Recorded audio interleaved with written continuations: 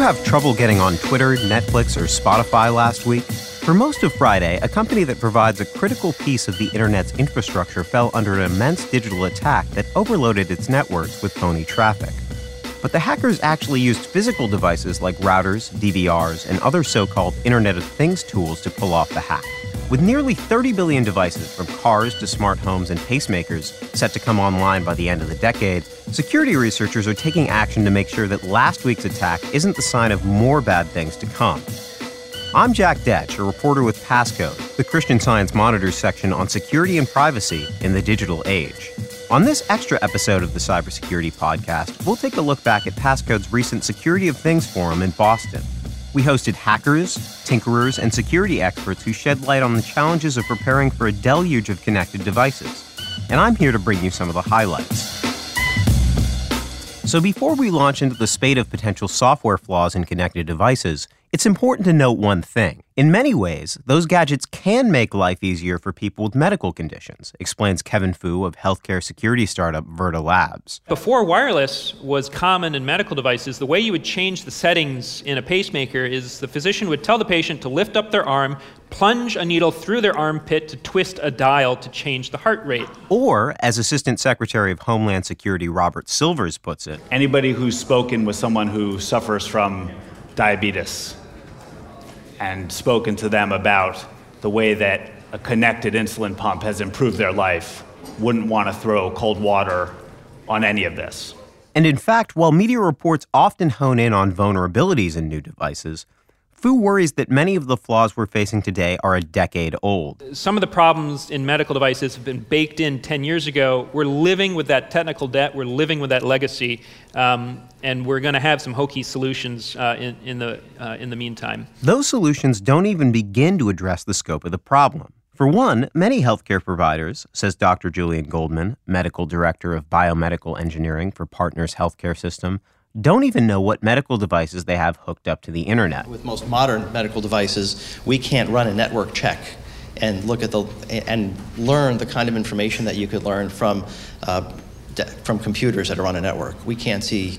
We don't have the visibility into the latest patches to the operating system of a medical device, for example, and a host of other things like that, on the one hand. On the other hand, sometimes it's too easy to get access to medical devices on a network because there's maybe a single password for all the medical devices from that manufacturer. But even more troubling than what's getting hooked up to the internet, such as defibrillators, pacemakers, and insulin pumps, are the habits of healthcare professionals, says Fu. You know, you don't mix the crown jewels with your lunch in the safe, right? You know, you're mixing things that aren't supposed to be mixed, beer in particular. It's also opening Pandora's box.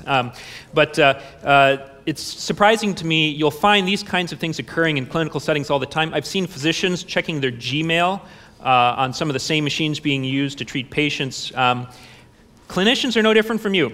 If you think you have any bad security habits, they probably have the same distribution of bad security habits. And if that's not bad enough, Fu adds, people are putting too much trust in faulty security tools. The thing I sort of do facepalm is when I hear someone say, well, we just put up a firewall so we don't have to worry about that anymore. That's kind of like saying, we don't have to worry about flu because I bought some tissues. It's that firewall.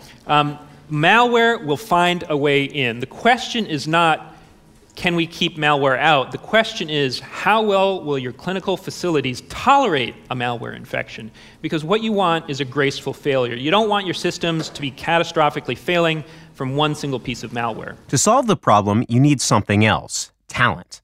And hackers that sign up for bug bounty programs such as HackerOne to root out software flaws have trouble getting into Internet of Things devices, says the company's chief marketing officer, Rajesh Krishnan. So we talked to one of those top hackers, and it's like, hey, you know what? For all the extra effort involved to get set up on IoT, it's going to be I'll need more money to even consider this. So about $1,000 is what is feeling correct out there. And that's not all they need to budget for, Krishnan says. They have to set up time, they have to do recon, they have to actually hack for hours or weeks sometimes before people find some fantastic stuff, and they have to spend some money out of pocket. For IoT, that's even larger. What's more, Krishnan says, even if they put in all that effort, hackers hoping to fix flaws in IoT devices just don't know what they're going to get. At the end of all this, from a hacker's point of view, is they don't know what they're going to get. That's the magical briefcase from Pulp Fiction that just lights up when they never really talk about what it is. I mean, You could find a vuln, go back and forth with a team for weeks and to get some clarifying details, and then it's $500, and you thought it would be $5,000. Even then, it will still be difficult. But independent hacker Travis Goodspeed has an idea for a potential solution. Get hackers interested in starting with IoT devices by breaking old-school hackable devices, like Texas Instrument calculators or Tamagotchis. Only then, he says, will security get better. And the tricks that they use also apply toward the embedded systems that you do care about defending, the things that run your business, the things that might be attacked. And there's good news, says Goodspeed. Once hackers have learned to break into those devices, they can begin to suss out vulnerabilities in the internet-connected devices that we'll be trusting our lives with. The tricks themselves don't die. And junk hacking, the hacking of things that officially don't matter, allows us to talk about the mechanism that actually allowed it to happen while stepping back from the moralizing. That's all for today. Thanks for listening to the Cybersecurity Podcast, a project by New America and Passcode. And join us next month when we interview some of cybersecurity's biggest leaders and thinkers. And be sure to subscribe to us on New America's iTunes and SoundCloud at the Cybersecurity Podcast. If you're interested in learning more about digital threats to internet-connected devices, sign up for Passcode at csmpasscode.com. This podcast was directed by Tim Malone with production assistance from Noel Flatt. Talk to you soon. Thanks for listening to this podcast from New America and the Christian Science Monitor. This recording carries a Creative Commons 4.0 international license. Music thanks to MK2 for their songs The Big Score and Cold Killa. To learn more about Passcode by the Christian Science Monitor, please visit passcode.csmonitor.com. To learn more about New America, please visit newamerica.org.